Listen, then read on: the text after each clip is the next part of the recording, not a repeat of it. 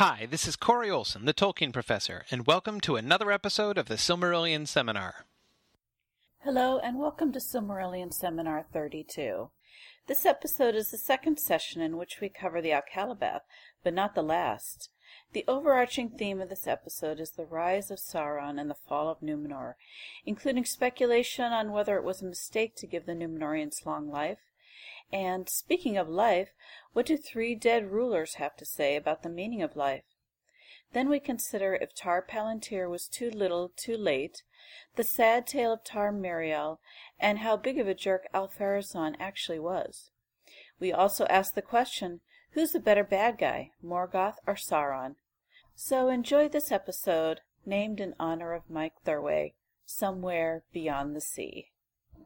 Okay, good evening everyone, and welcome back to the Silmarillion Seminar. Tonight we begin week 2 in our discussion of Akallabeth, as of course we are getting closer and closer to the end of the Silmarillion.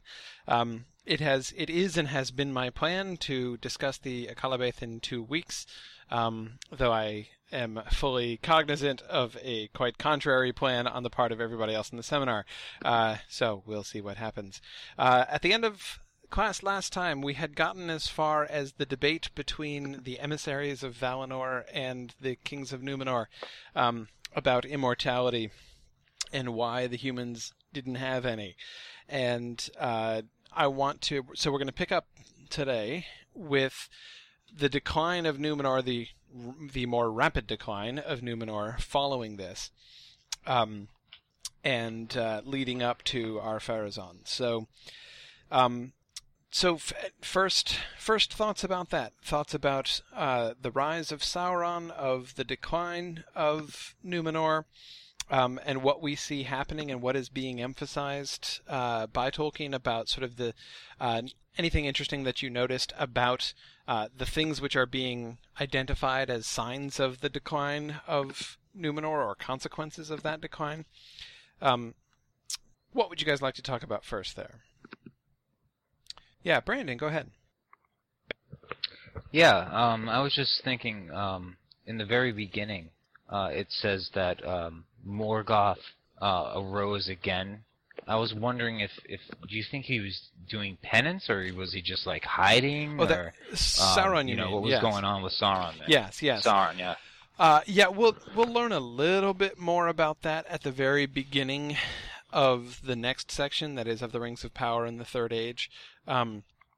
Actually, we might as well, since you've asked the question, we might as well just peek ahead, because that's really where the answer is to this. We don't really learn much of the backstory. We learn, because of course in the story of the Númenóreans, all that matters is the fact that he is rising again, over there.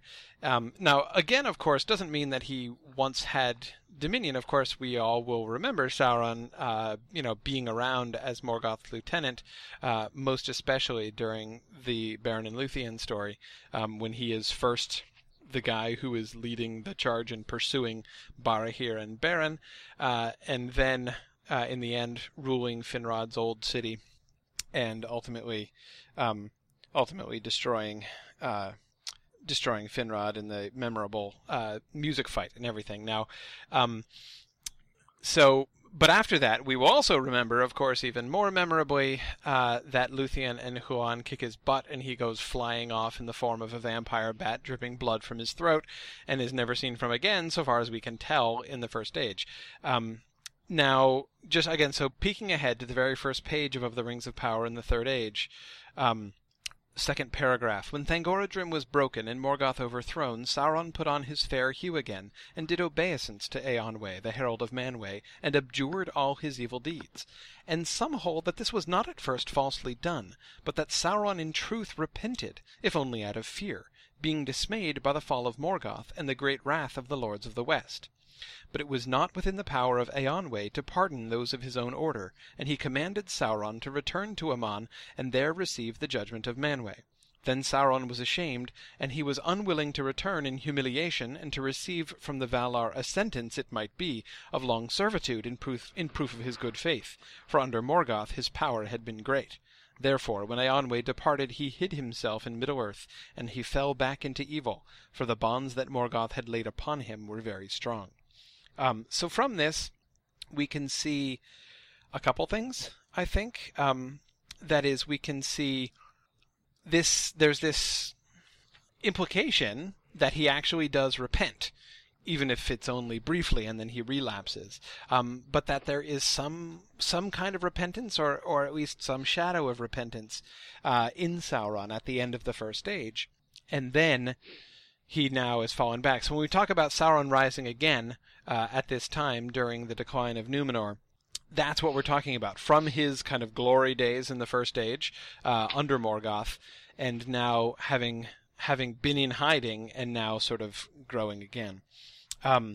So that's clearly the scenario that is being given now, and of course now he's working into a void, right? That there's now not only no Morgoth, but the Valar have left too. And as we saw at the beginning last time, the Valar have seem to have left men over in Middle-earth, the ones who didn't get invited to Numenor, pretty much to themselves. And so Sauron has begun to fill that void and set himself up as, the little mini Morgoth over there. So that's the situation when he is arising, and the situation in which he forges the Ring of Power. That is also happening here in the Second Age, while the story of Numenor is going on across the sea. Now, of course, the Akallabeth doesn't talk all that much about the Rings of Power. The one thing that it does say is that Sauron does seduce 3 Númenóreans with the 9 rings, so that 3 of the Nazgûl are former Númenóreans. But that's pretty much all that we are. That's pretty much all that we're told about it. Yeah, Brandon, go ahead.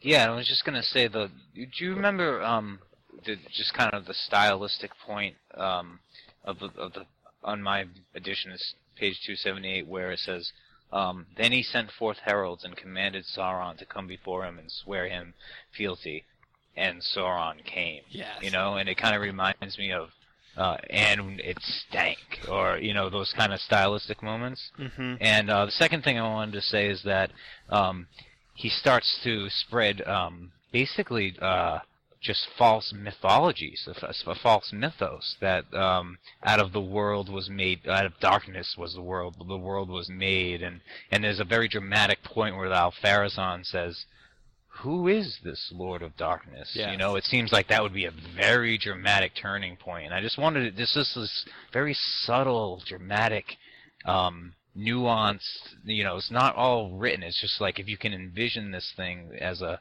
I don't know, on that scale, it just seems very, very interesting. And it's interesting that he calls also Melkor the Lord of all, giver of freedom, mm-hmm. and shall make you stronger, So Yes. if you could comment on those things. I would love to. You're skipping around pretty wildly here, Brandon, I gotta say. And I want... That's my style, sorry. That's okay. I have a lot of things that I want to say about that stuff, but I want to hang on to that for a second, because that, of course, comes at the culmination of the corruption of Numenor, and I want to first build up to that. That is, I don't want to leave behind these first signs, because I think it's important to see the place that Numenor is when Sauron comes over. Because it's easy to say, and sometimes I've heard people say, kind of flippantly, or not exactly flippantly, but anyway, I've heard people say, Sauron corrupts Numenor, or like Sauron destroyed Numenor. Sort of, but not. That's an oversimplification. And so, what I first want to do is look at where Numenor was before Sauron's intervention. And then see how Sauron interacts with them and what it is exactly he does. And that both of those moments, the end Sauron came moment and that conversation with Ar-Pharazôn are really crucial, I think. But anyway, I want to do some earlier stuff first. Joe, did you want to talk about earlier stuff? Yeah, this is going back to where it mentions the Númenóreans. They used to give gifts to the people, the men in Middle-earth. They would go and help them, and then it mentions that I'm not going to try to pronounce the names, but on 265, last paragraph, it mentions king and his son, they were both very proud, eager for wealth, so they laid the men of Middle-earth under tribute, taking now rather than giving. And it's just interesting because, where they're living is the land of gift anyway, and seems like they were blessed and continue to prosper, and even though they weren't at the height of their glory here yet, but in my opinion, they were better off as they were giving. I mean, they were better off as they were giving, and then you see a turn here as they start taking instead because they're trying to hold on and control things and take. That see something really terrible. Yeah, I agree. I mean, Joe, I think that's a fantastic point to remind us about, the fact that this place is called the Land of Gift. Because, of course, there are 3 stages. Sometimes, again, we might be quick to kind of skip over this, that as we see them coming as benefactors and gift givers at the beginning, and then we will see them as slavers and tyrants at the end. But there is this, I think, important middle stage which is not just like, hey, they flip from being, they like take off their white hats and put on black hats, but rather that there's this corruption, there's this shifting around from the givers of gifts to now the takers of gifts, where they're just laying Middle-earth under tribute. And on the one hand, that's not such a bad thing, or at least it could be seen as. It's not like just I'm going to put on the black hat. I mean, hey, they deserve tribute, right? I mean, they are overlords. In fact, they've done all these kinds of favors for these people. Like, what's wrong with taking gifts from them, right?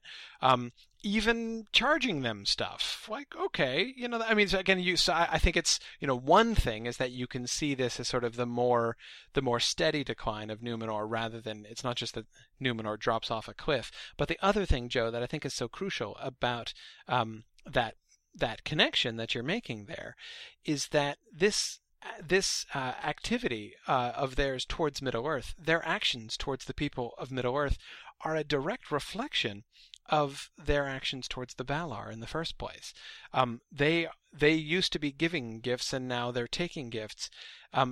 Their attitude towards the Land of Gift, which was, of course, the gift of the Valar to them, and we looked last time at how personal that is, and how it is emphasized the individual actions of the named Valar who are blessing this island and have designed it for them and are still watching over them. I mean, the ships that bring the tribute back from Middle-earth are still being blessed and cared for by Uanin. As we have heard, there is not a Numenorian ship ever that has still ever yet been lost at sea because of the blessing of the Valar upon them.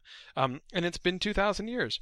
Anyway, so they have this island as a gift. They've received this gift from the Valar, and they now are claiming this for their own. We looked at this in the debate before. They're looking at their rights and what is owed to them and what they deserve and should have, instead of what they're receiving and what they've been given. And so this shift from giving to taking towards the people of Middle-earth, I think seems very fitting, going along with that. Laura? Yeah, I just wanted to note that the downfall of Numenor seems, in some ways, and I'm apologies to Jordan for stealing his topic, but it's a bit parallel to the downfall of Thingol and Feanor, in that there seems to be a lot of pride involved. Mm-hmm. As the pride of the Numenorians increase, their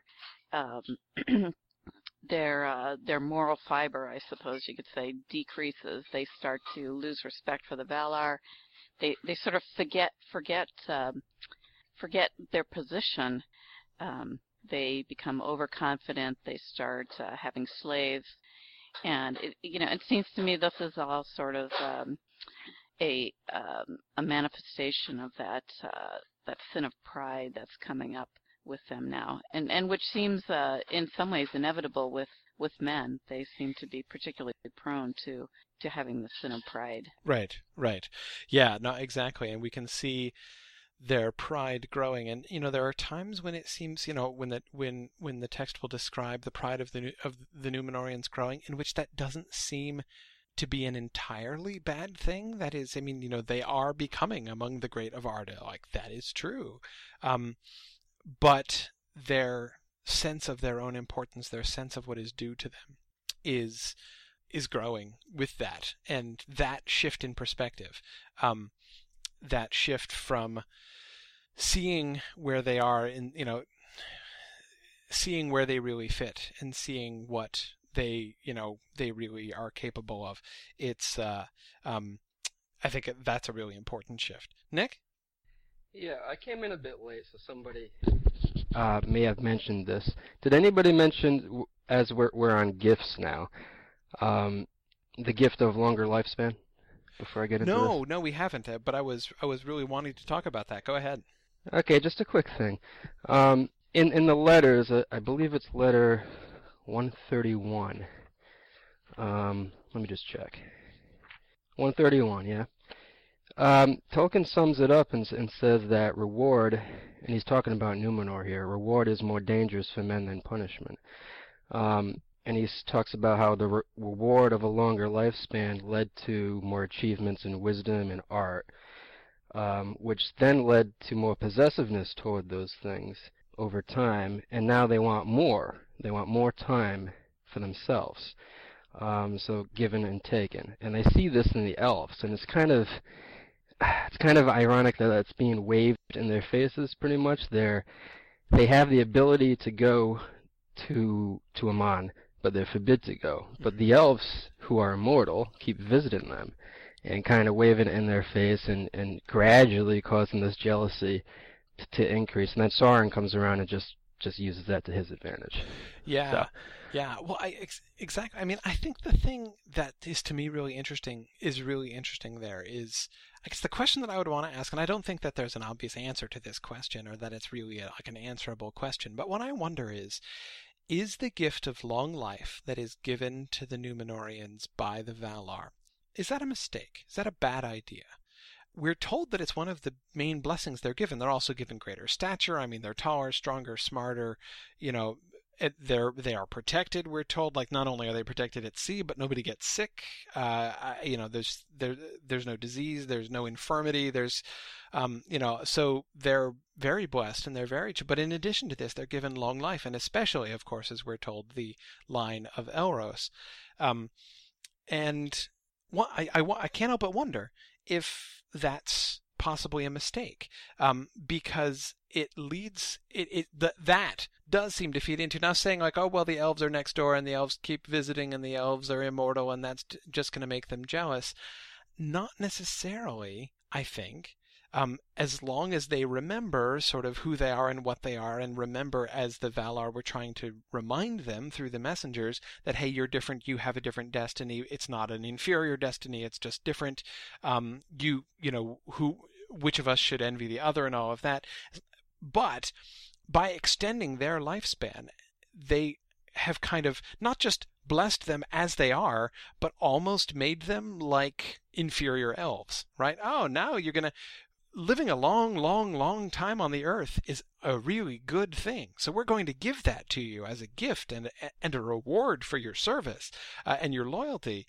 But if you try to extend that, if you try to just keep living even longer, that's very bad and you shouldn't do that. It seems like a bit of a mixed message, I think. Okay, I'm going to have to do something kind of awkward here. I can hear in the background here in my house that there's some kind of child issue going on upstairs. So I'm going to kind of toss that out, and you guys talk amongst yourselves. If one of you, Laura, if you want to kind of, govern things and call on people here for a second, I'll be right back in like 5 minutes or less.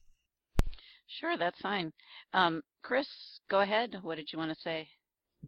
Okay, I guess it's kind of interesting because as I've read this in the past, I've always kind of thought that maybe they made the Númenóreans the same as what they would have been if they hadn't fallen, and so maybe they would have had that long life, back in the beginning, and if Morgoth hadn't come around, maybe it would have this kind of cycle where they give up their lives at the end would have been a good thing.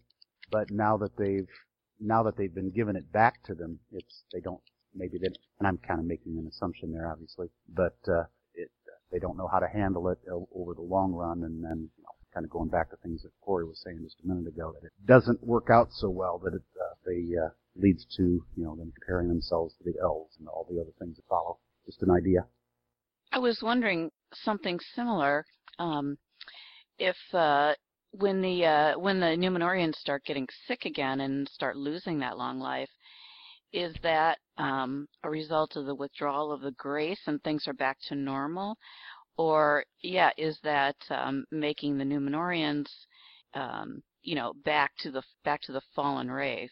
If they hadn't fallen, that original fall that we don't really know that much about, maybe they would have been like that, living for such a long time and never getting sick. So, but it seems like when they do start to fall away from the Valar sort of withdraw their grace and withdraw that long life and that lack of sickness, and things get to be a little bit more like they are for mortals everywhere in Middle Earth and before Numenor. So go ahead again, Chris. I think with that you can also see that it's just a normal sort of lessening and the weakening of someone as they continue on. That people are, they are less than as they continue. Not just, and clearly, obviously, them trying to become immortal is what leads to the really bad things. But I think you can see that, just like the elves are lesser as they continue, the men are lesser as they continue as well, as if the graces of the back. Well, that was Jordan speaking from the air, from an airplane. So I think we may have lost him, but. The Numenorians, they increased at first. I mean, it's not as much as a natural process. It's just something I wanted to throw in there because it mentioned specifically in there. Yeah, I kind of lost that a little bit, Joe. But this isn't doesn't seem to be a natural fall from grace. It's happening pretty quickly and as the result of something that they've done. So it's not just like a slow decline like we see with the elves. So go ahead, Brandon. Okay. I think one of the other things that we can see is one of the turning points, as it were, is this. It almost portrays the Numenorean kings and how they pass down their kingship to their sons as being basically senile when they do it, and clutching on to life as long as they can instead of passing the scepter when instead of passing the scepter when it's supposed to be passed, when they're intelligent and in their basically the prime of their, not the prime of their life, but twilight or and this fading and death is kind of accepted, and that kind of attitude towards passing down of kingship was, you can see that in Lord of the Rings with, I think, Aragorn and how it goes wrong in Gondor and so on. Yeah, it's interesting to compare Aragorn and Etanimir. Aragorn, when he feels the end of his life coming, he lays down and says, come on, death, and it's a natural process. It's not like euthanasia where something external is assisting him, or it's a natural process that by the special grace given to that line of kings that he's able to do that. So, but go ahead, Jason. This question of whether giving the Numenorians a long lifespan was a mistake, I guess it's tied to the question, what are men supposed to do in Arda? And we know it's not their ultimate destiny, but they're placed there for a time, presumably to accomplish something or experience something. And I guess a question that we ought to think about is, how long does it take for them to do that, to accomplish that purpose? Is 100 years long enough? Is 500 years too long? And I'm just wondering if anybody has any ideas of anywhere that we could point to in Tolkien's writings that gives us a clear idea of what the purpose of men is in Arda. Why are they there? And at what point could you look at a man and say, okay, he's done what he's supposed to do here? And that might give us an indication of whether this lifespan issue is something that we should explore farther. I'm back. Thanks, everybody. I would say, in response to that, the place I would go to look would be in other moments where we see people dying, basically, and how that death is being looked upon. Not just Aragorn, whose death I think is important, and I think that that's really good. But think of other people who die. Think about Theoden and Theoden's death and the things that are said about that. Brandon makes a great point. Denethor and his death. And I mean, that's a really rich contrast, I think. I mean, even if you just think about those three for a minute, Aragorn, Denethor, and Theoden, that is. You've got three people dying, three rulers dying, so they're in a kind of a parallel position, and all of them dying under different circumstances and in different ways, two of whom seem to be dying well, and one obviously not well. What conclusions can we draw from that, do you think? What I'm suggesting, of course, is not a direct answer to the question, but a method by which we could answer it. Because it's a complicated question that we would have to build an answer carefully to. This is one of the things that I think is really tricky. Now I'm getting into like a pedagogical sidebar. Often when people, when I get asked questions, Tolkien questions by people, it seems like what people are looking for is like a very clear and definitive answer. Like, is there any place where Tolkien addressed this question in particular and gave an answer to it?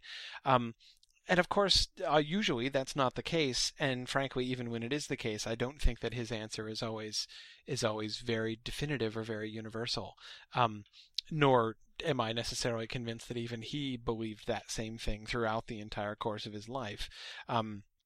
But this seems to me the only way that we can really answer this question is this kind of question, this whole category of questions, is carefully to be looking at lots of different instances which we can bring together and get, build inductively this sort of large scale picture. To do that right takes a long time. I mean, this is exactly why people write papers about this. I mean, actually, I think that would be a really interesting topic for an article, actually. But anyway, go ahead. Thoughts about that? Does anyone want to follow my suggestion of the parallels between those three? Or Dave, you want to... Oh, wait, John, go ahead. Oh, sure, yeah. Well, I mean, something which I would like to cover here, I don't know if it's, exactly tying directly into the question, was an interview I remember from J.R.R. Tolkien in the, I believe it was the 60s. It was some BBC recording where he stated that all stories in regards to his mythology were tied to death. That for every man, his death was an unjustifiable violation, per se, according to, certain characters. For example, we can go into the Denethor, in terms of his despair. And I think when he was, making these lines, I'm sure he was going through other various examples in his head. But I always thought that perhaps Numenor always would stand out because the shadow of death, overall. And I'm speaking in wide general terms here. But if there's one story where we get the shadow of death in clear detail, it's definitely the fall of Numenor, because of its association with mankind. I mean, we had, the tale of the children of Húrin before, just from, a categorical kind of point of view, which was associated with death, considering, of course, it was, a very mortal tale. But we had, other different point of views there, too, some elf-centric. Here, basically, we have, I think, for the first time, really an example of where mankind has almost a very biblical fall, and yet there is basically this faction, the faithful, where we can basically rely upon for a different kind of point of view here. Going back to your original point regarding, Denethor, Theoden, and especially Aragorn, if we're going to come up with a methodology by which we're able to basically draw, kind of a fine line between the three, I think it's important to view the tone in which the endings are being, described in the actual text. I think Aragorn, he describes how he would not fall from his throne witless and unmanned. Theoden basically states, now I go to the halls of my father, even in whose mighty company I shall not be ashamed. Denethor basically leaps into the flames, crying I believe the movie misquotes it, you will not take my son from me. The west has failed. It shall all go up in a great fire, and all shall be ended. Ash and smoke blown away upon the wind. So, once again, we have basically a real despair in the west. How the west has not held basically an enthroned section over mankind and its faculties. That's where I think the whole issue in regards to the euthanasia earlier comes into play. I promise I will not rant on about that. But one element of it, I believe, in all of this, comes to the question of basically there is definitely a span which is already dictated by Iluvatar for mankind. Iluvatar has some kind of an image or idea of what is supposed to be just a regular span in which men are supposed to do what they can do in their lives, basically, to help benefit the world and everything in it, and what they do best. Whereas if you exceed that span, if you go farther, that's where I think you get into dangerous, uncharted territories of folly, because then it becomes more about yourself.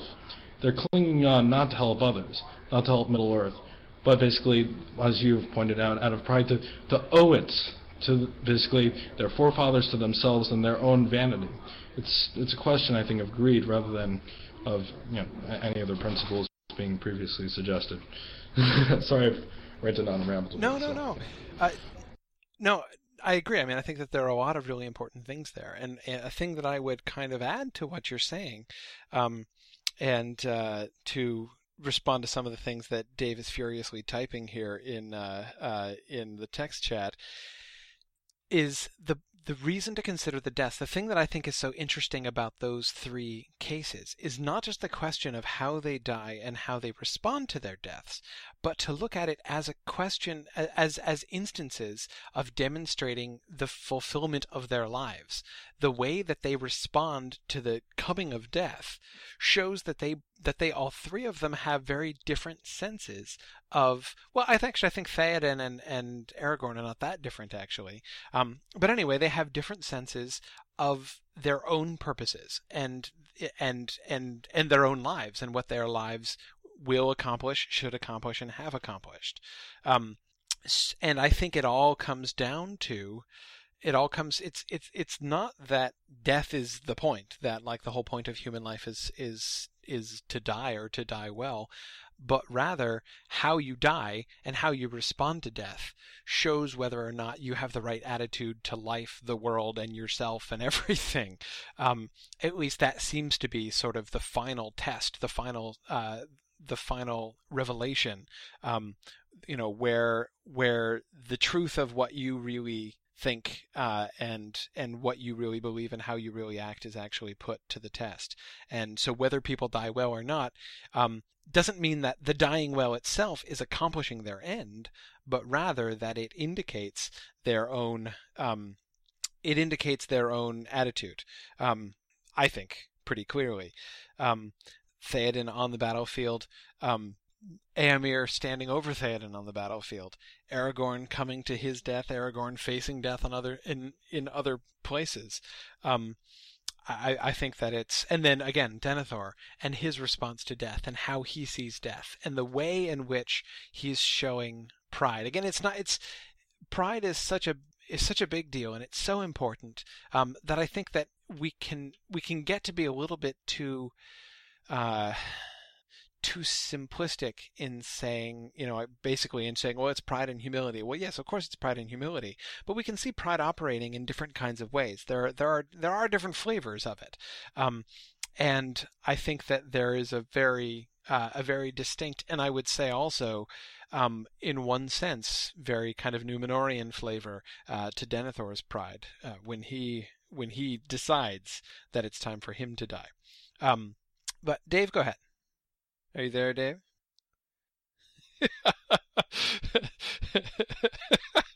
Mike is wondering whether Dave is suddenly unmanned and witless.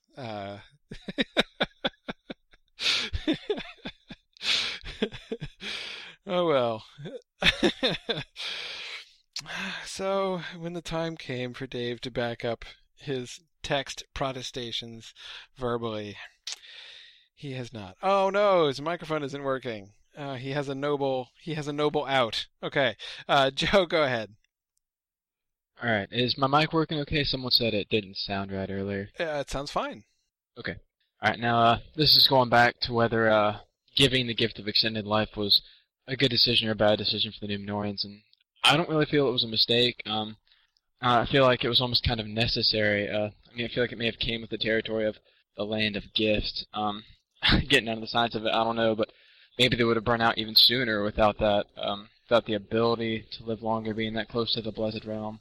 And not really sure about that though. And I don't think the corruption of man depends upon how long they're on the earth. It just depends upon the person themselves. I mean, I think if you would have given Tar Palantir 100 years or 500 years, I mean, he still seems like a power-hungry guy. I don't see that making a huge difference. I mean, getting back to it, I think, and also, I mean, they were, even if they didn't live for the extra 400 or 500 years, they still would have been within sight of the Undying Lands. And, I mean, this is, a what-if game, but, I mean, they could still see it. Who says they still would not have wanted longer life, still getting visits from the elves and things like that? I mean, maybe it would have been different, but it wouldn't have been better, like we hear lots of other times. Right. But I don't see it as a mistake. I mean, yeah, some bad comes of it, just like pretty much every other single decision that's made in this entire story. But that's my 2 cents. Yeah. No, I mean, and I don't think it's necessarily an open and shut thing or an open and shuttable thing. But anyway, Dave, go ahead. Let's see if you're working now. I'm working now. Okay, excellent. Thought you were rid of me, but I am no longer voiceless. So I hate to take the conversation backward, especially since I have no idea what Joe was just talking about because I logged out briefly. But I just wanted to comment on your answer before, which I actually think that's a pretty good one. I think that's a start of a good answer for addressing the meaning of life in Arda. But I'm sure you won't blame me if I say I find it somewhat dissatisfying because it still points toward death as the meaning of life. You know what I mean? Death. The death of an individual as the test of it. What's that? No, the death of the individual as sort of the test or the evidence of their attitude towards life and of their own sort of acceptance of their role. Not that it's the point, that it's the test, and that's exactly the word that Aragorn uses. But anyway, sorry, go ahead. Yeah, of course you're generalizing it beyond. You're saying, well, we can use the way that they approached their death as evidence of a life well lived. But nevertheless, I guess I would find it more satisfying if we found examples that did not involve people either dying or facing death properly to bolster the argument, because it still sort of just strikes me as ultimately it seems like the point of life is to die well, and the one thing I wanted to toss out there, which is me interpreting well beyond the text, is I wonder if there is a chance. Well, of course, if people were to sit down and write academic papers about this, they will find all kinds of, people will draw solid conclusions or think they will. But I wonder if we tried to really do a systematic, thorough, in-depth examination looking for this answer, I wonder if we will ultimately not be able to find anything terribly good, because I wonder if the ambiguity and uncertainty that we at least, the people talking here tonight seem to see in the text with regard to the meaning of life in Arda for men, reflects the uncertainty and ambiguity of the meaning of our own lives. And that as Tolkien was writing this, he saw the tension, as he was writing the Akal-a-Beth, he saw the tension that men in Arda have a paradoxical nature, where on the one hand you don't belong here, this is not your final home. On the other hand, we expect you to live sort of in accord with Arda, and that indeed you are rewarded for doing so. This is not your home, and you don't belong here, and yet if you live a proper life, you won't get sick, and you'll live a nice long life. Well, it's not hard to understand why men wouldn't be tempted to think that somehow they could achieve everlasting life if they could just grab the right thing, you know what I mean? Because they've already been encouraged in this thinking that proper living rewards you with extended life, and health and power and stature and things like that. Yes. And there, to me, I really see a tension or a paradox in the nature of men in their lives in Arda, and I wonder if that's irresolvable, because ultimately we feel that way about our own lives. We spend most of our time running around having no idea what the point is. Yeah. No, I mean, I very much agree with that. I mean, I think that's there is that kind of paradox. And the thing is that, and this is what I always find about Tolkien's treatment of these issues, is that I don't think one could simplify it in either direction. That is, one could say, as some medieval philosophers and theologians did, the whole, to use the Latin phrase, the contemptus mundi idea, to have contempt for the world and be like, oh, see, the world is a passing and shallow thing, and our destiny is an eternal destiny. Our focus should always be on heaven, and we should reject all things of the world, no matter what they are, because anything, no matter how good and holy and precious it may seem, is but a distraction from our eternal destiny. So screw everything. That's a pretty rough summary of the contemptus mundi idea, but basically that's one way of dealing with that, to say, okay, this is not the point, so just get rid of it all, and any adherence to any of it is bad to any extent. And that's a simplification that Tolkien consistently resists. The Númenóreans are not wrong to say we too love the world. This is and the Valar recognize that and say that love for Arda was planted in their hearts by Ilúvatar, and he does not plant to no purpose. That's a good thing, and there's a point to it, and there's and that's nothing to be ashamed of. In fact, to just completely turn away from the world, actually to reject the world, is, I think, very much contrary to everything that Tolkien. I mean, I think there is very little in Tolkien's writing which sounds at all like a contemptus mundi approach. However, at the same time, he is equally insistent on what does seem, Dave, as you say, the paradoxical idea that we should, in fact, prioritize these other things first. That is, that we also can't forget that men are, in particular, are supposed to never forget that their home is elsewhere, and that they should not actually get too attached to this. And if you switch to the other side, like the Númenóreans did, and elevate the love for the things here above that sort of sense of where you fit in and of what your actual home and what your ultimate home and purpose is, then you're missing the point, and you are failing and falling, in fact.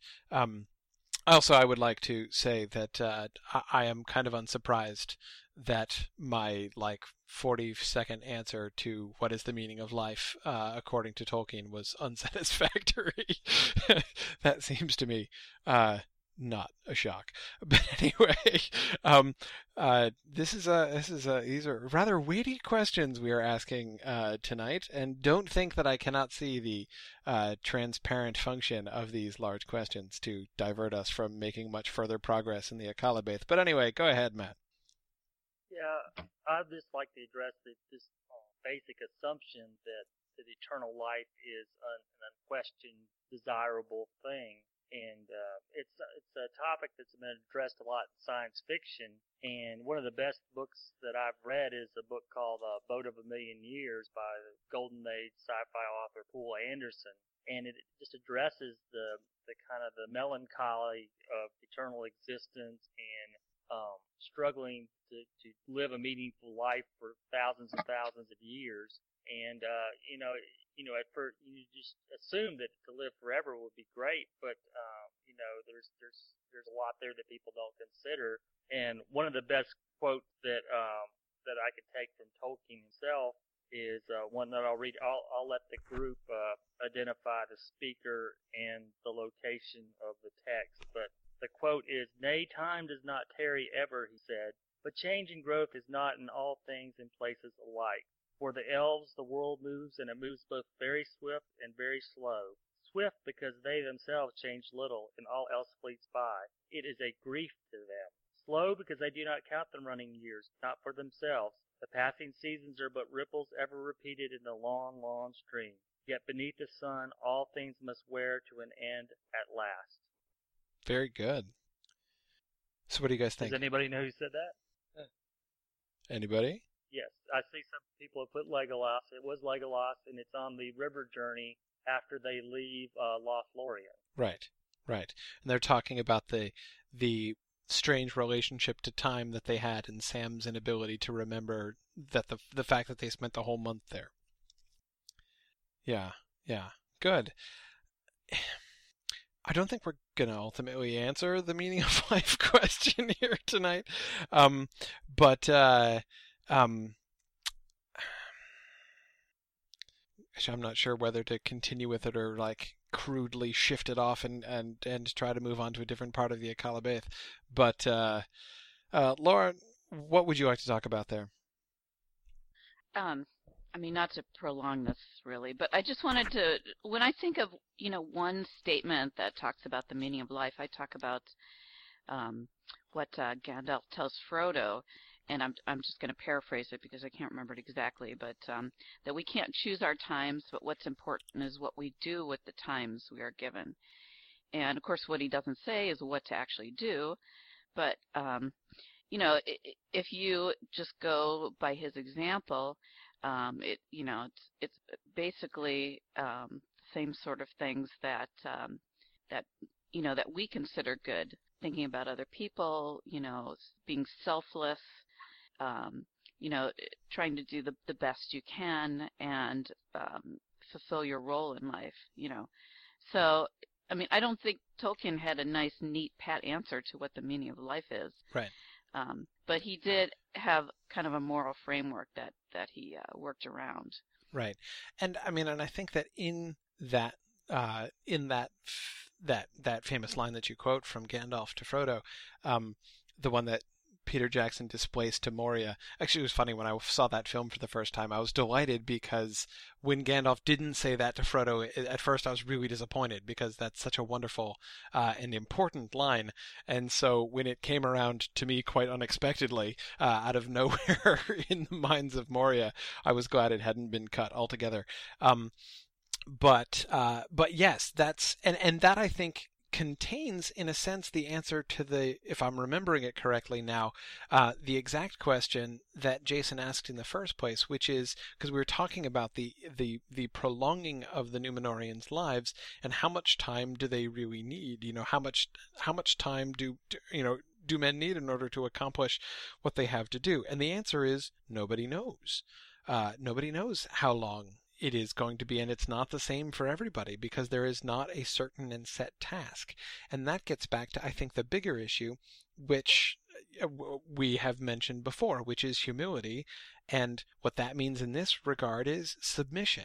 The recognition, which Denethor is refusing in his suicide, that authority is not given to him to decide the time and manner of his death, that the span of his life is going to be long enough to accomplish that which it is given to him to accomplish.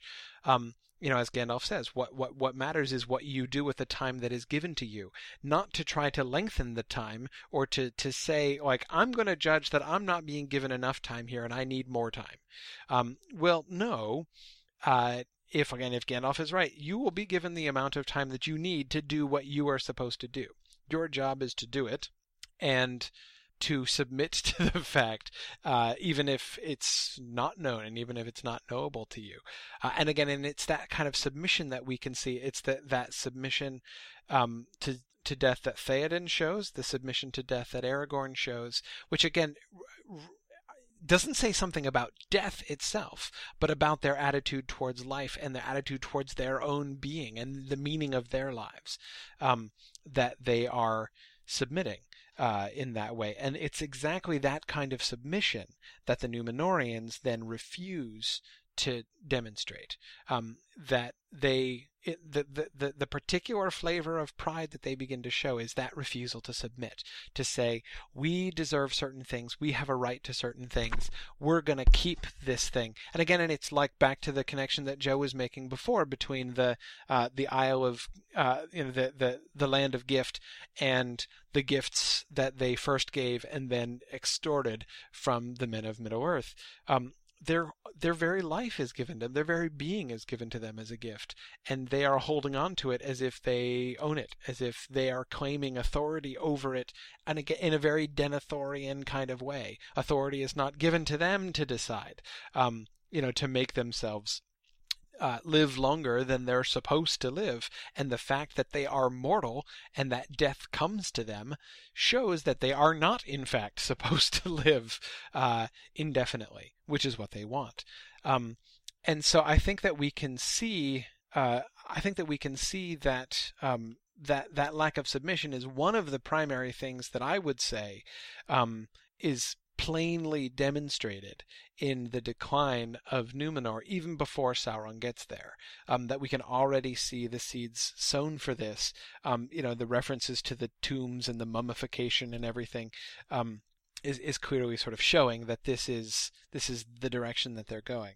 Well, let's move on to the very last phase, the final kings. Anybody have anything that they would like to say about Ar-Pharazôn and or Tar Palantir, and any of those sort of the final stages before Sauron and the rebellion?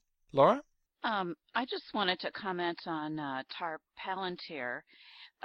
He sort of tries to sort of turn things around, but he doesn't get a lot of support. And the Valar don't really do much for him either. And, it just seems like, maybe at this point it's a little bit too late for that. Mm-hmm.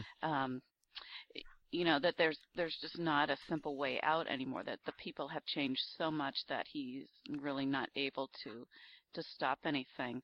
So, there are these few people at the end, Tar Palantir and Miriel, and some of the faithful who sort of try to get things to come back, but it's just, things have gone too far, and just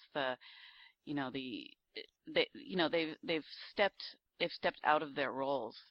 And actually the other thing I wanted to ask was, is it the kings that are really leading this, or are the people and the kings sort of going along together? Or is it mostly coming from the pride of the kings and sort of infiltrating down to the people? Yeah, that's a really good question, Laura, and I think that it's hard to say exactly. That is, we don't we're not told. I mean, we're told about the kings, and there does seem to be a sense in which the discussion of the kings, or the references to the kings, seems to be in some cases Tolkien using a bit of synecdoche, that is the part standing for the whole, because we are told that the majority of the Númenóreans do go along with the kings, and that the kings speak for the rest of them.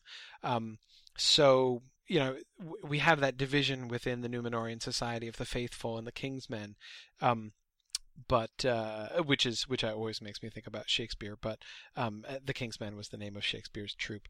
Totally irrelevant. But anyway, I think that I think that we are supposed to understand them going together, but I do think that there is also a sense in which there is one of the reasons that he keeps using the kings as the sort of, at the very least, as a synecdoche for the people as a whole, is the fact that they also bear some kind of extra responsibility here. They are the leaders of their people, and they are leading them astray. And I think in this same kind of way we see this, it actually feels very Old Testament to me. I mean, we see this happening in the historical books in the Old Testament all the time. Whether or not the king remains faithful to the Lord or becomes an idolater, it pretty much determines what happens with the whole nation at that point.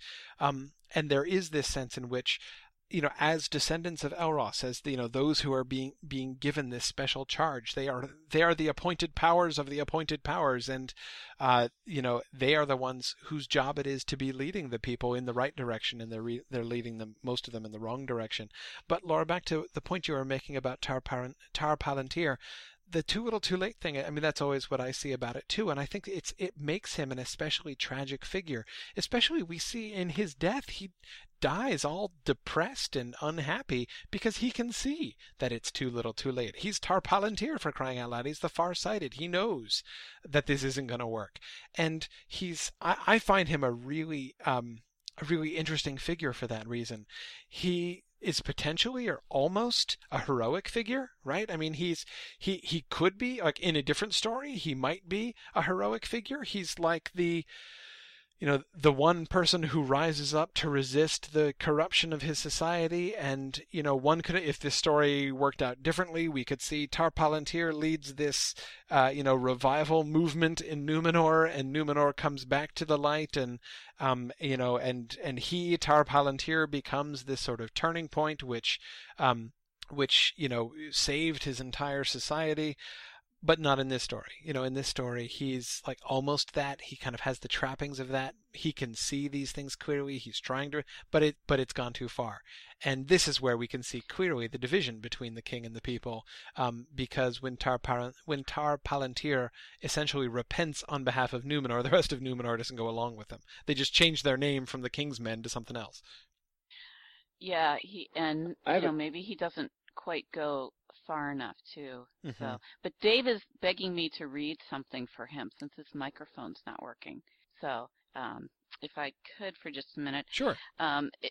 It's a quote here. Their wise men labored unceasingly to discover, if they might, the secret of recalling life, or at least of the prolonging of men's days. Yet they achieved not only the art of preserving incorrupt the dead flesh of men, and they filled all the land with silent tombs in which the thought of death was enshrined in the darkness. But those that lived turned the more eagerly to pleasure and revelry, desiring ever more goods and more riches. And Dave's point is, it just sounds just like modern America. Yeah. Yes, well, there are times in reading the Akallabeth that it's not, that it's kind of hard to avoid thinking that way. I agree. Yeah. Well, I have nothing to add to that. Jordan, you wanted to say something too? Yeah, can you hear me now? I can, go ahead. Okay, good. All right. So my question is more back to Tar Palantir. It says, he repents and not all the people go with him, but there are some. Why don't the Valar at this moment decide to step in and say, you know what, at least someone's trying to repent. Maybe if we go over and, attempt to say, hey, look, you guys are doing really bad things. You know that. Your king knows that. Listen to your king, and we won't destroy you. Maybe this story has a different outcome, but the Valar seem, as they so often seem, to sit on their hands and just kind of wait for the mess that they've created to play itself out. It's a great question. Yeah, I'm laughing at what Matt has just typed. The Valar saying, "Don't make us come down there." Yeah, that seems to be. See, here's the thing: is that on the one hand, where we often feel like criticizing the Valar for not intervening directly, this also seems to be Iluvatar's MO too. We're gonna get at the end of the Akallabeth the most spectacular intervention on Iluvatar's part that we see since the Great Music, but in fact, arguably including the Great Music. But nevertheless, we know that he's been apparently absent. And this is what I always wonder too, is how idle are the Valar? And to what extent, especially here, when we're dealing with mortal men, we haven't heard, for instance, the way in which Ulmo kept popping up in Beleriand.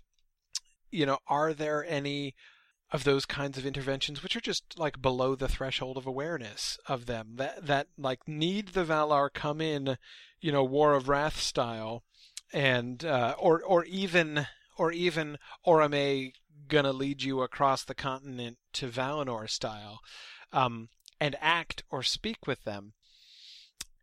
I don't know. I mean, we don't get a meanwhile in Valinor section of this story, so we don't really know what the thoughts and policies of the Valar are and why they're doing them. But Brandon? Yeah, I was just going to add to that we do know one policy. It seems that they send their messengers rather than themselves. I mean, you can kind of side with man's hesitation towards believing what is told to them directly from the Valar, because it's through these messengers. And I also wanted to bring just another point, I guess, a comment. It seems that man, because they have no control or this kind of uncertainty about death, and they're not comfortable with uncertainty, that they try to to control what they can. Mm-hmm. And that you can see that with Al-Farazan, and he tries, to control all of Middle-earth, goes into the east, and builds, amazing things and riches, and to the extent where he wants Sauron to bow to him. Mm-hmm. And I think that kind of controlling nature of life, well, kind of is a compensation for their uncertainty of death. Mm-hmm. Mm-hmm. But I sound way too like a literary critic, or like a That's horrible. postmodern intellectual. Yeah. No, I mean, is that postmodern with a capital P or a lowercase p? Capital. Okay. Yeah. Yes, that was postmodern with a capital P. Yes, for those of you who weren't there, that is a MythCon quotation. Yeah. Well, let's segue from that on to Ar-Pharazôn and his interactions with Sauron. We're finally now beginning to get close, Brandon, to what you wanted to talk about at the very beginning. Real quickly, go ahead. Can we talk about Ar-Pharazôn's ascension to the throne? Mm-hmm. Yes. The taking of, how closely related are they? Like, they're first cousins. I mean, first cousin as a wife against her will, and she's the rightful heir to the throne, and no one says, like, hey, maybe you shouldn't do that. Everyone just seems to be like, okay, this is acceptable to us. Yeah. No, this is clearly, I mean, basically, I think that how we seem to be invited to understand this is basically a fairly extreme version of partisan politics. We know that Ar-Pharazôn is really popular. That first of all, we know that the Kingsmen, that is the anti-Valinor faction, was the majority. Certainly was the majority under the old kings. Under Tar-Palantir, it's still the majority. And Ar-Pharazôn becomes the champion, especially after his father's death, becomes the champion of the now disgruntled anti-Kingsmen faction, still the anti-Valinor faction. They want him to take power, just as Tar-Palantir's dad wanted the younger son, Ar-Pharazôn's dad, to take over the scepter, instead of that like milquetoast elf-loving older son that he's been burdened with. So Ar-Pharazôn, but at that moment, with the ascension of Tar-Palantir, they have not yet successfully just overthrown the traditional order of succession. When it comes to Ar-Pharazôn, Ar-Pharazôn now completes what his grandfather had wanted to do, which is to just almost entirely throw out the order of succession and just take over and just essentially usurp the throne. But he succeeds because he's usurping the throne with the approval of almost everybody in the country. So nobody really seems to care, because nobody really liked his poor wife, that is Tar-Miriel. Nobody particularly liked Miriel and her dad anyway, so they seem to be glad to be rid of them. Lara.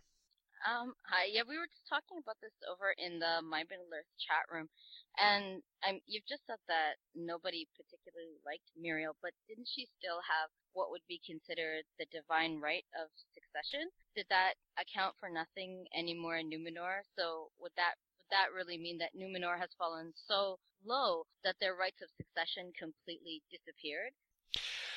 Well, again, it depends, I think, on from what perspective you mean that. That is, in the eyes of the people of Numenor, or sort of objectively. I mean, you talk about the sort of a concept of divine right, that seems to be still in place, and in that sense, Ar-Pharazôn is illegal. His whole kingship is unlawful from the beginning.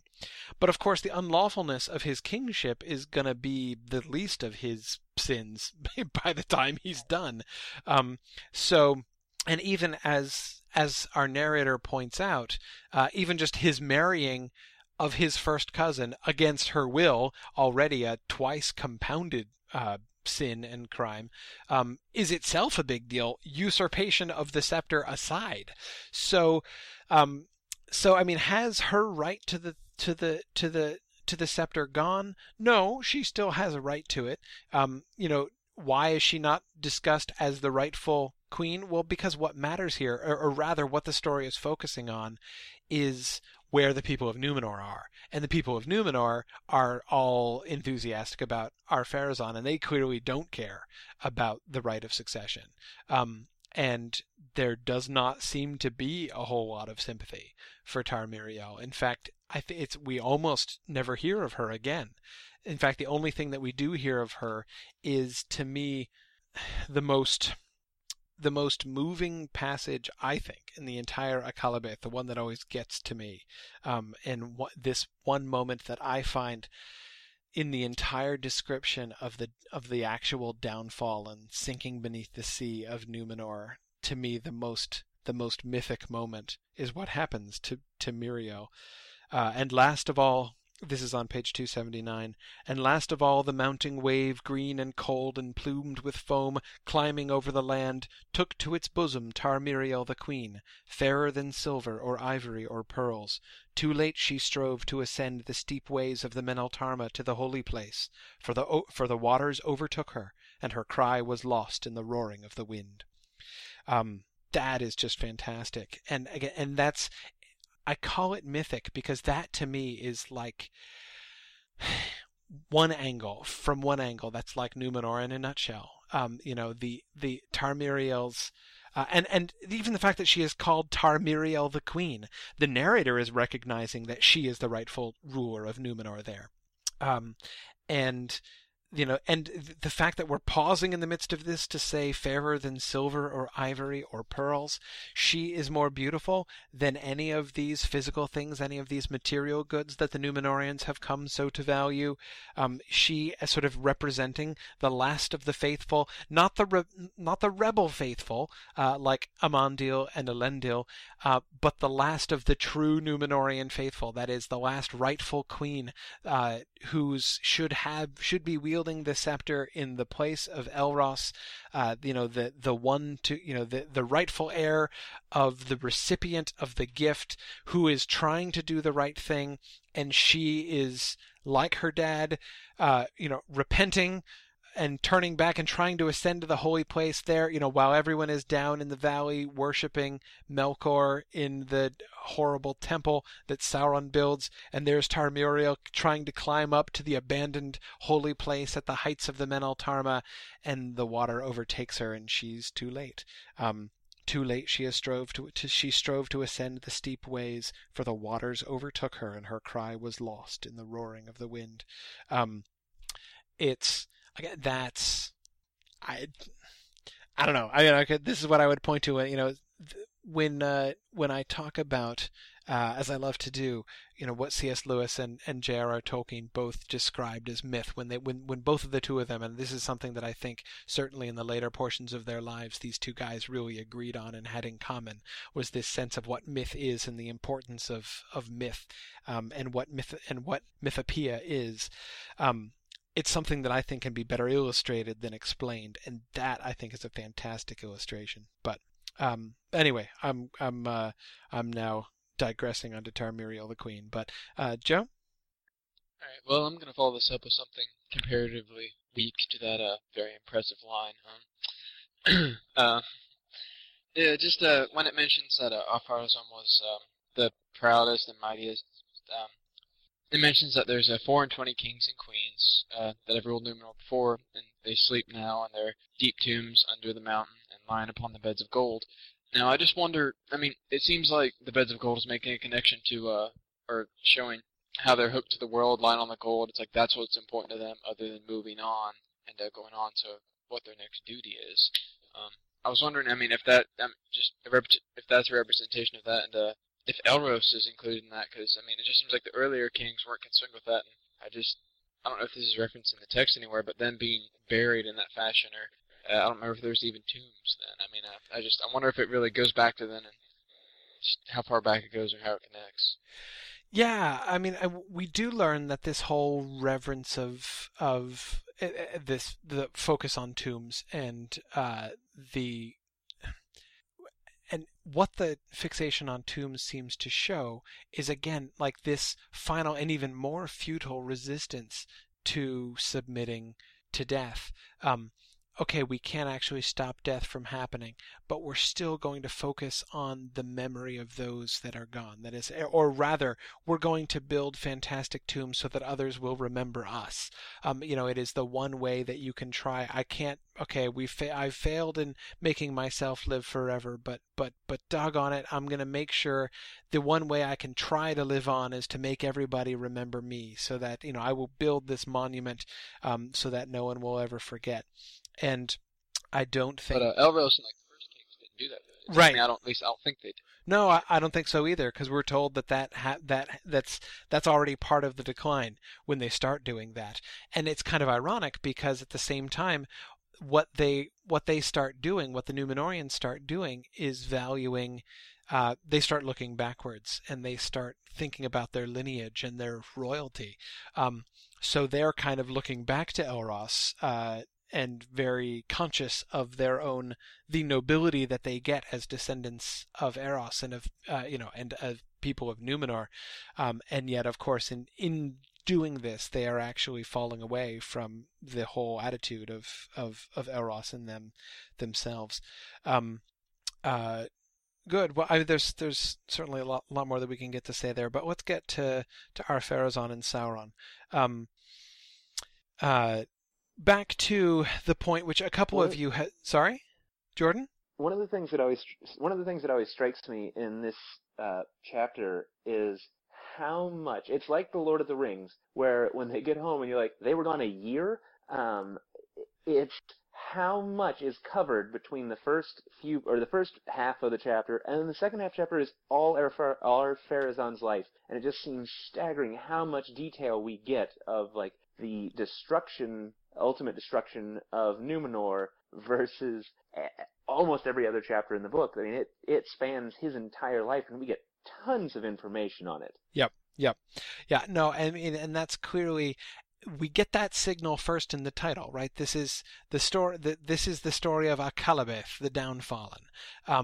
So the emphasis is going to be, this is the story of the fall of Númenor. This is not the story of Númenor. This is the story of the fall of Númenor, and that exactly, we can see that. We get this summary of it, and this is actually fulfilling something that, or not fulfilling, but sort of playing out something that Tolkien points to several times. I mean, he did in The Hobbit, at the beginning of chapter 4, when they're just leaving Rivendell and going off into the Misty Mountains, and the narrator has that line about how pleasant, happy times are not much to tell about, and you can tell about them very quickly, but the bad things, the scary things, the gruesome things, take a lot of telling and make a really good story.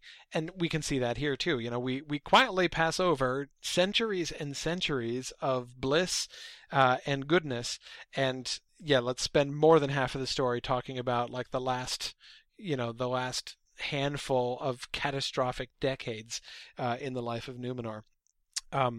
But yeah, that's a pretty consistent pattern that I think that we can see in a bunch of places in Tolkien. But I do think I too think that that's interesting. In fact, I hadn't even ever really noticed that until these past couple weeks when I've been planning out these sessions. When I first decided what was going to be the stopping point for my highly plausible and realistic plan to discuss this in 2 weeks.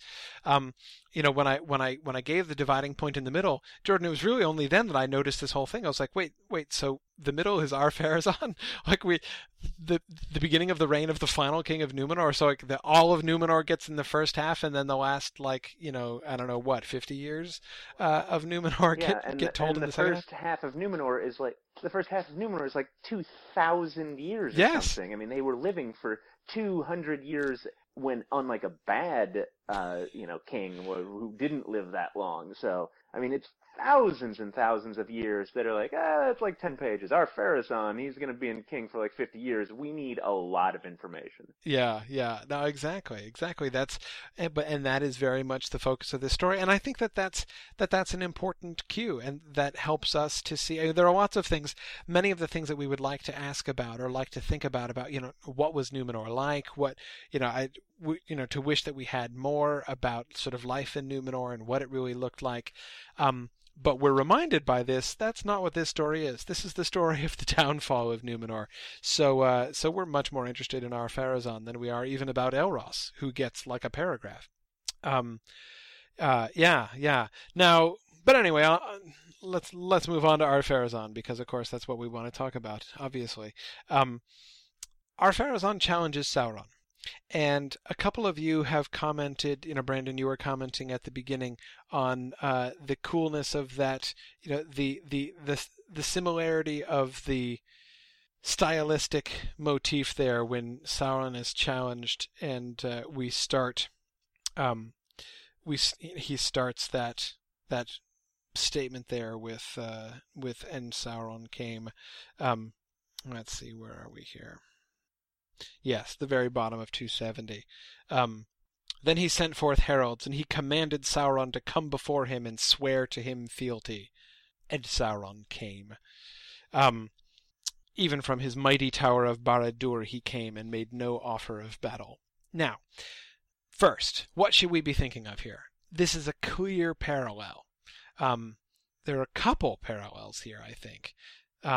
What should we be remembering? And Morgoth came. And Morgoth came. So, Jordan, tell us, remember the context, remind us of the context of this. I believe the High King of the Noldor and greatest character in the Silmarillion, Fingolfin, challenged Morgoth to single combat, and Morgoth came. But in this instance, where Morgoth comes with Grond and is, albeit wounded 7 times and had his foot hewn, he comes to fight. Sauron comes to swear fealty and kneel before him. Yeah. It is a fantastic send-up of that. I mean, on the one hand, this seems, at first, potentially anyway, like as mad, as desperate an attempt, potentially anyway. Again, one we might perhaps think that, as when Fingolfin challenges Morgoth, because Fingolfin was greater than Ar-Pharazôn, certainly. He was one of the great kings of the Calaquendi, one of the mightiest of all of the elves in Arda, and he challenges Morgoth, and Morgoth came, and there's this fight, and he gets, as you say, although he fights very valiantly and it's very awesome, stomped. Now here, we get the same thing. In fact, the words are even more arrogant. Fingolfin is calling Morgoth a craven, and basically saying, you're going to prove that you are a complete coward if you don't come out and fight me in single combat.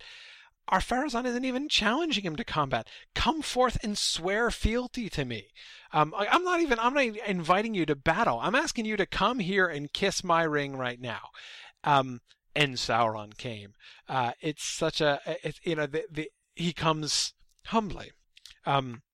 And the echo of Morgoth's coming, his emerging from the earth, and sort of the rumble of his approach as he comes forth, and the last time that he steps forth in battle, he's not seen, he's not been seen above ground in centuries, and then here's Morgoth with his huge hammer, and then instead, and Sauron came and kneels before him and gives up. It's just, it's a really amazing and effective parallel. Chris? Okay, there we go. One thing that this reminds me of, I was thinking of that parallel with Morgoth as well, but it's kind of illustrates for me why Sauron is a much better bad guy than Morgoth was. Sauron is much more subtle.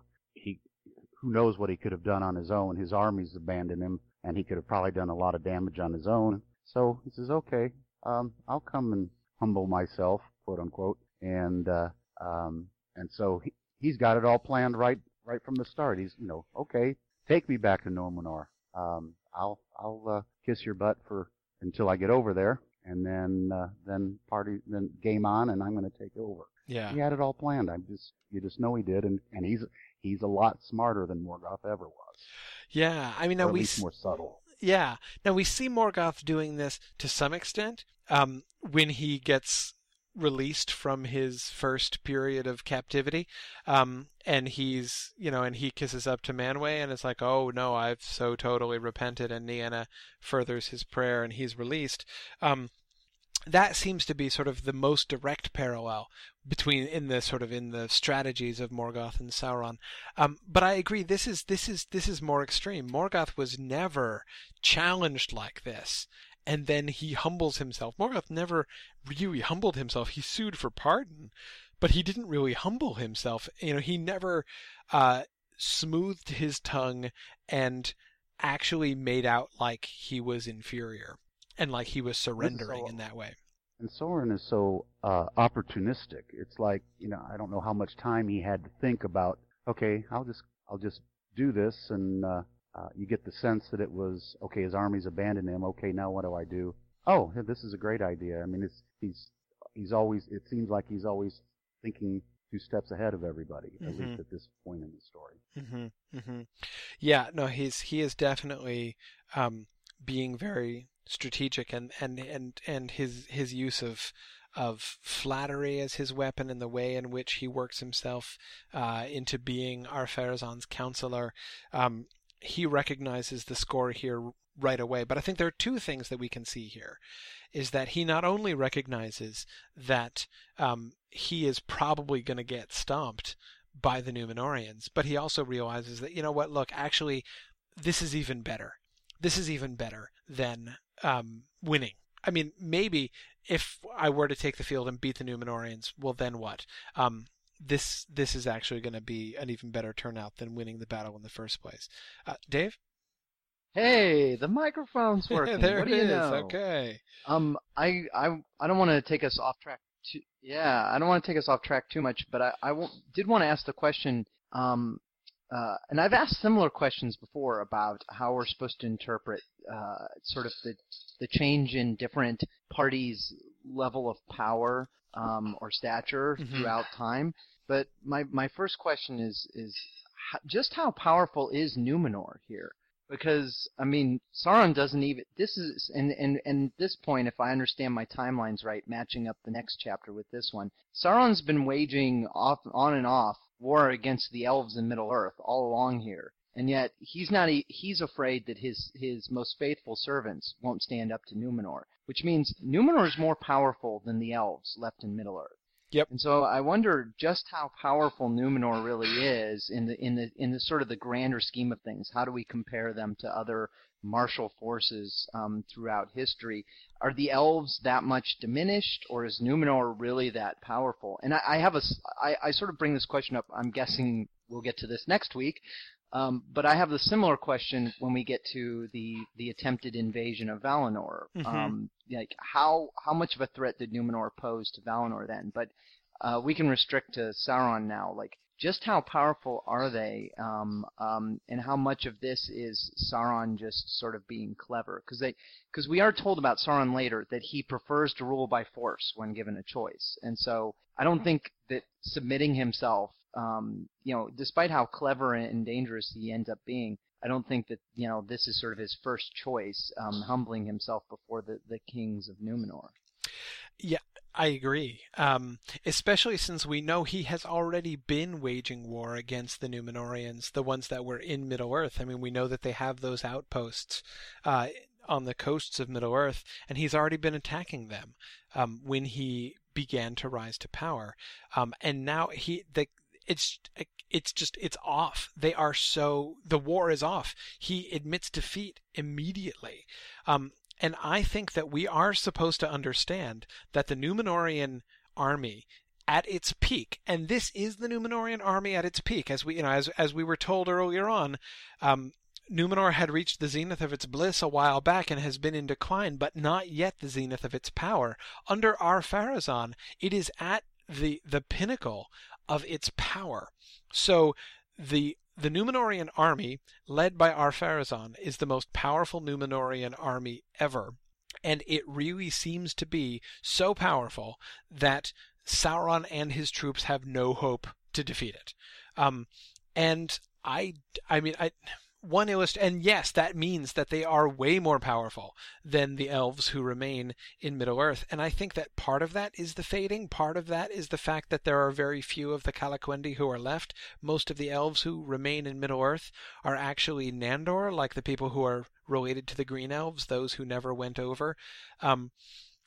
That's what we see in the Lord of the Rings, for instance. I mean, both the people of Lothlorien, the Galathrim, whom Galadriel rules. Excuse me, did I say Galadriel? I meant Celeborn, of course, because we all know he's king.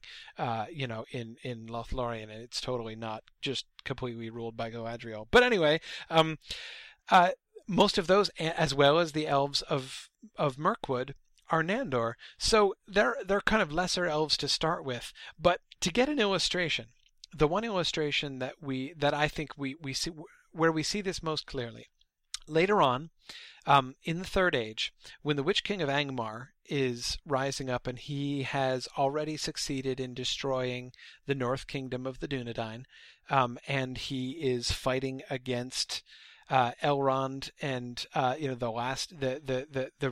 rest of the forces of the elves and the remnant up there.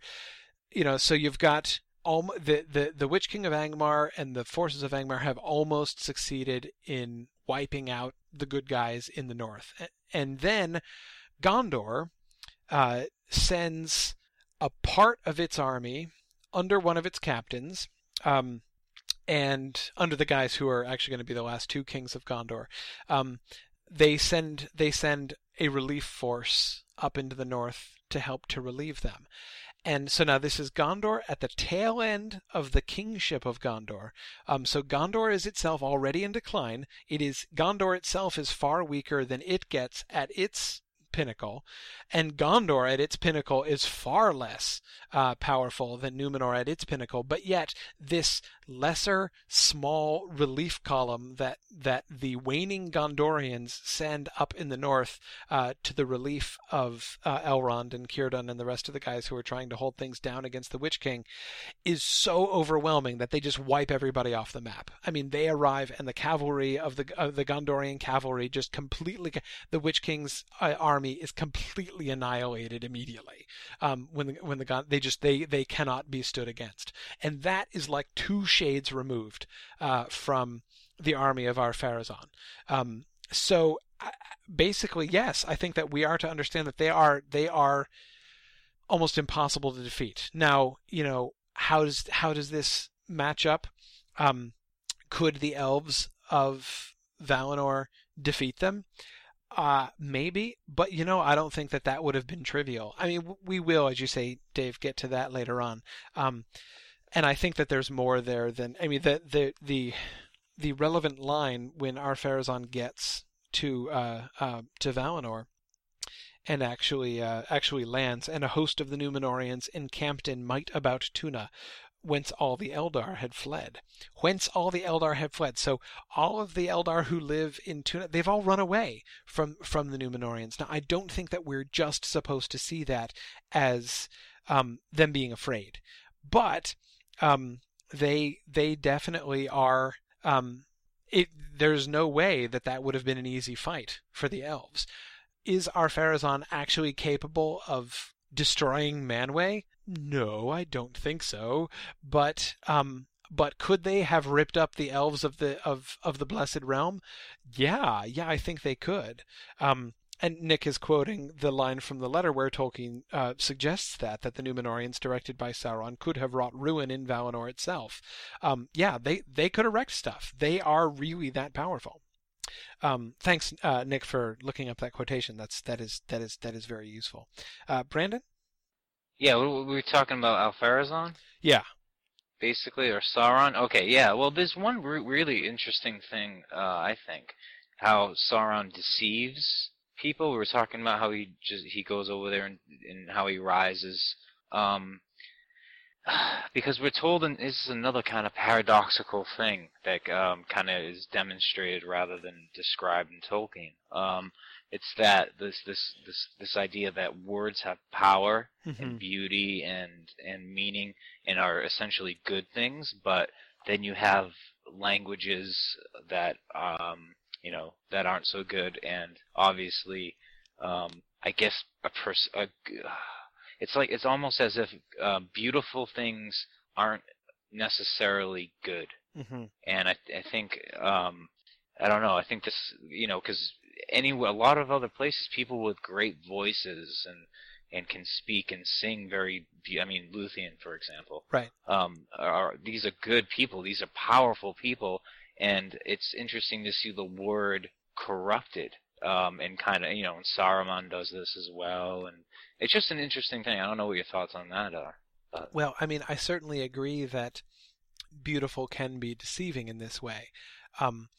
And there seems to be, when this is jumping ahead to the next section, because we'll come back to this, that is to Sauron cloaking himself in a beautiful appearance in order to deceive people, because prior to his having deceived the Númenóreans here, he has already deceived Celebrimbor and the other elves who forged the Rings of Power. And it seems to be, Brandon, when we get there, I think we'll see he's playing upon exactly that kind of assumption on their part, that someone who is beautiful in appearance and is skilled and and has this kind of power, especially I say this kind of power, the kind of subcreative power that Sauron shows, has got to be a good person, right? That's not how evil operates.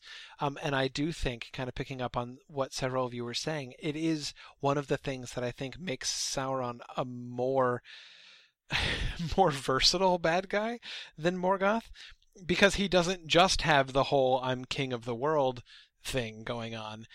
He also will use... Now, we're told that Morgoth is the master of lies, and everything that Sauron knows he learned from Morgoth, but still we see him acting in that way more and more effectively. There's only, as I said, really that one period when Morgoth is actually acting in subterfuge, when he is putting up a false appearance and pretending to be what he's not in order to deceive people into trusting him, and then sowing lies. And that's that time when he's in Valinor and he is sowing unrest among the Noldor. But yeah, that's with Sauron we see that more often and more pivotally.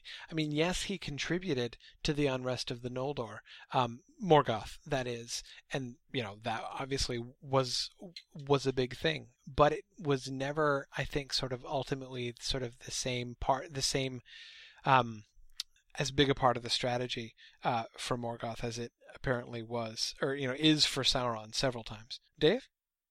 I just wanted to add that I don't necessarily see Sauron as being more want to utilize deception, because I think we see in both of them the same preference for domination by power and fear, and that deception is sort of the fallback strategy when they are in positions where power and fear will not serve them. So Morgoth uses it when he's in Valinor under the eyes of the other Valar. When he gets to Middle-earth, there's no reason in general to resort to subterfuge, because he doesn't need to, because he is the power in Middle-earth. Right. Although we see his servants using it under his direction quite strategically. He sends deceivers amongst the first men who arrive in the West to spread rumors, lies about there being no power, darkness in the North, no power in the West, no light in the West. Right. Sauron doesn't have near the ability to dominate other people in Middle-earth early on. He stands no chance against Númenor. He doesn't even have the power to defeat the elves who remain in Middle-earth utterly. But we clearly see that he prefers, when given a choice, he would prefer to dominate by power and fear. He just doesn't have the same capability. He just doesn't have the power and ability to dominate folks that way that Morgoth does. And so I don't think he's that different from Morgoth in that sense. I think he just has to resort to subterfuge and deception more frequently because he can't dominate people quite as well. Right. And we also have to remember, with Morgoth, he can no longer take a form that Sauron can take. Once he's burned by the Silmarils, it says that he's, terrible and awful to look at from then on. He can never take that beautiful form to use that. And clearly that is, clearly the idea that, Sauron beautiful is what people are like, oh, we should listen to him. I mean, it works for the elves and it works on the men. If Morgoth comes out and is haggard and awful and clearly evil looking, I think the idea of him being able to manipulate people would be much more difficult. Right. Yeah, I agree. And, something I just thought of, which I think is also really interesting. Remember the distinction that's made between Sauron and Morgoth back at the end of the Valaquenta when Sauron is first introduced. This is on page 32. In all the deeds of Melkor the Morgoth upon Arda, in his vast works and in the deceits of his cunning, Sauron had a part, and was only less evil than his master, in that for long he served another and not himself.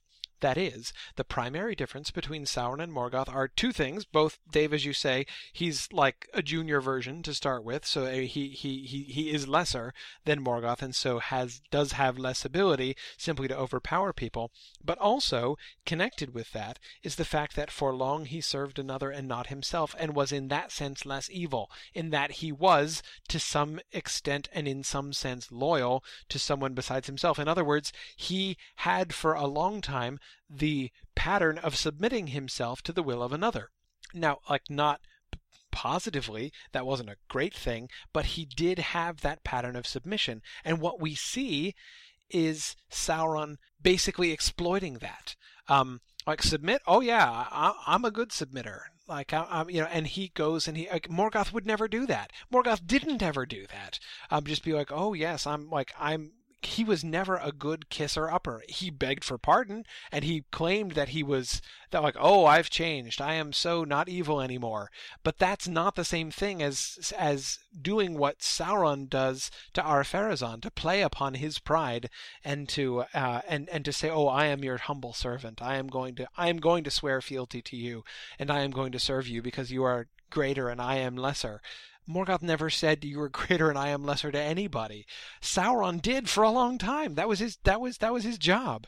And so I think that we can see here in this tendency of Sauron, the way in which he uses this to deceive other people as a kind of an exploitation of that thing, a corruption of that one good thing, that one kind of good thing, or at least that one slightly less evil thing about him than of Morgoth, and he's turning even that to his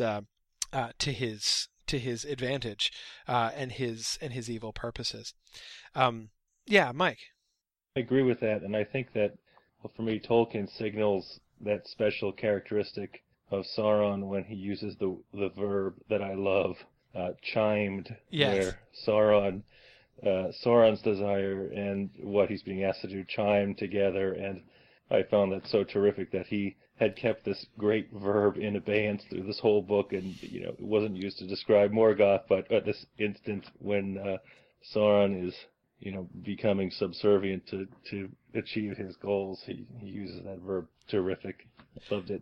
Yeah, I think that's a great point too. I mean, it's that it chimed with the purposes of Sauron. To this, that is, but Ar-Pharazôn was not yet deceived, and it came into his mind that, for the better keeping of Sauron and of his oaths of fealty, he should be brought to Numenor, there to dwell as a hostage for himself and all his servants in Middle-earth. To this Sauron assented as one constrained, yet in his secret thought he received it gladly, for it chimed indeed with his desire. And I think that is really neat, because that's the way in which I understand chime there, is that it's not that it was identical. It isn't exactly that he was sitting there saying, please take me to Numenor, please take me to Numenor. Yes, he's taking me to Numenor. He's not saying that was my plan all along. He's not just saying, you are working right into my clutches. But what he's saying is, yes, what you are proposing here resonates exactly with what I am trying to do. And I see in this the perfect opportunity for exactly the kind of thing I was trying to bring about anyhow. So yes, it's that resonance, I think, just like the way where if you strike one of the pipes in a chime, the others vibrate and resonate with it. That seems to be the kind of image that he's using here. His own plans, and that the way in which his strategy for the destruction of Numenor is resonating with Ar-Pharazôn's own arrogant assertions and claims is, I think, really nifty. Well, good. We're getting towards the end of our time here, and I'm, of course, needless to say, submitting to the inevitable, and we'll do one more week on the Akalabath. We'll start off with Sauron in Numenor and see, having looked at the decline of Numenor and what was involved in that this week. Next week we will look at exactly how does Sauron influence it? What change does Sauron work in Numenor itself? And I think it's going to be useful to be thinking more about the parallels with Morgoth in Valinor and what kind of corruption Morgoth helped to bring about. That's one parallel that I'll be wanting to explore next time as well. That is Morgoth with the Noldor in Valinor and Sauron with the Númenóreans in Numenor here. So we'll look at those things. We'll look at the worship of Melkor. We'll look at the human sacrifice and the White Tree. We'll talk about Amandiel and his journey into the West. We'll talk about the ban and the breaking of the ban, the signs and portents of doom, and then finally the whelming and the aftermath. So that's the plan. Thank you for joining us tonight. Thanks everybody who is listening on the radio and who has been participating in the chat discussion over at My Middle Earth. And we will look forward to finishing up the Akalabath next week. And we are going to finish the Akalabath next week. So thanks everybody and good night. That's it for this episode. Stay tuned for the final episode on the Akalabath. Thanks for listening, and Godspeed.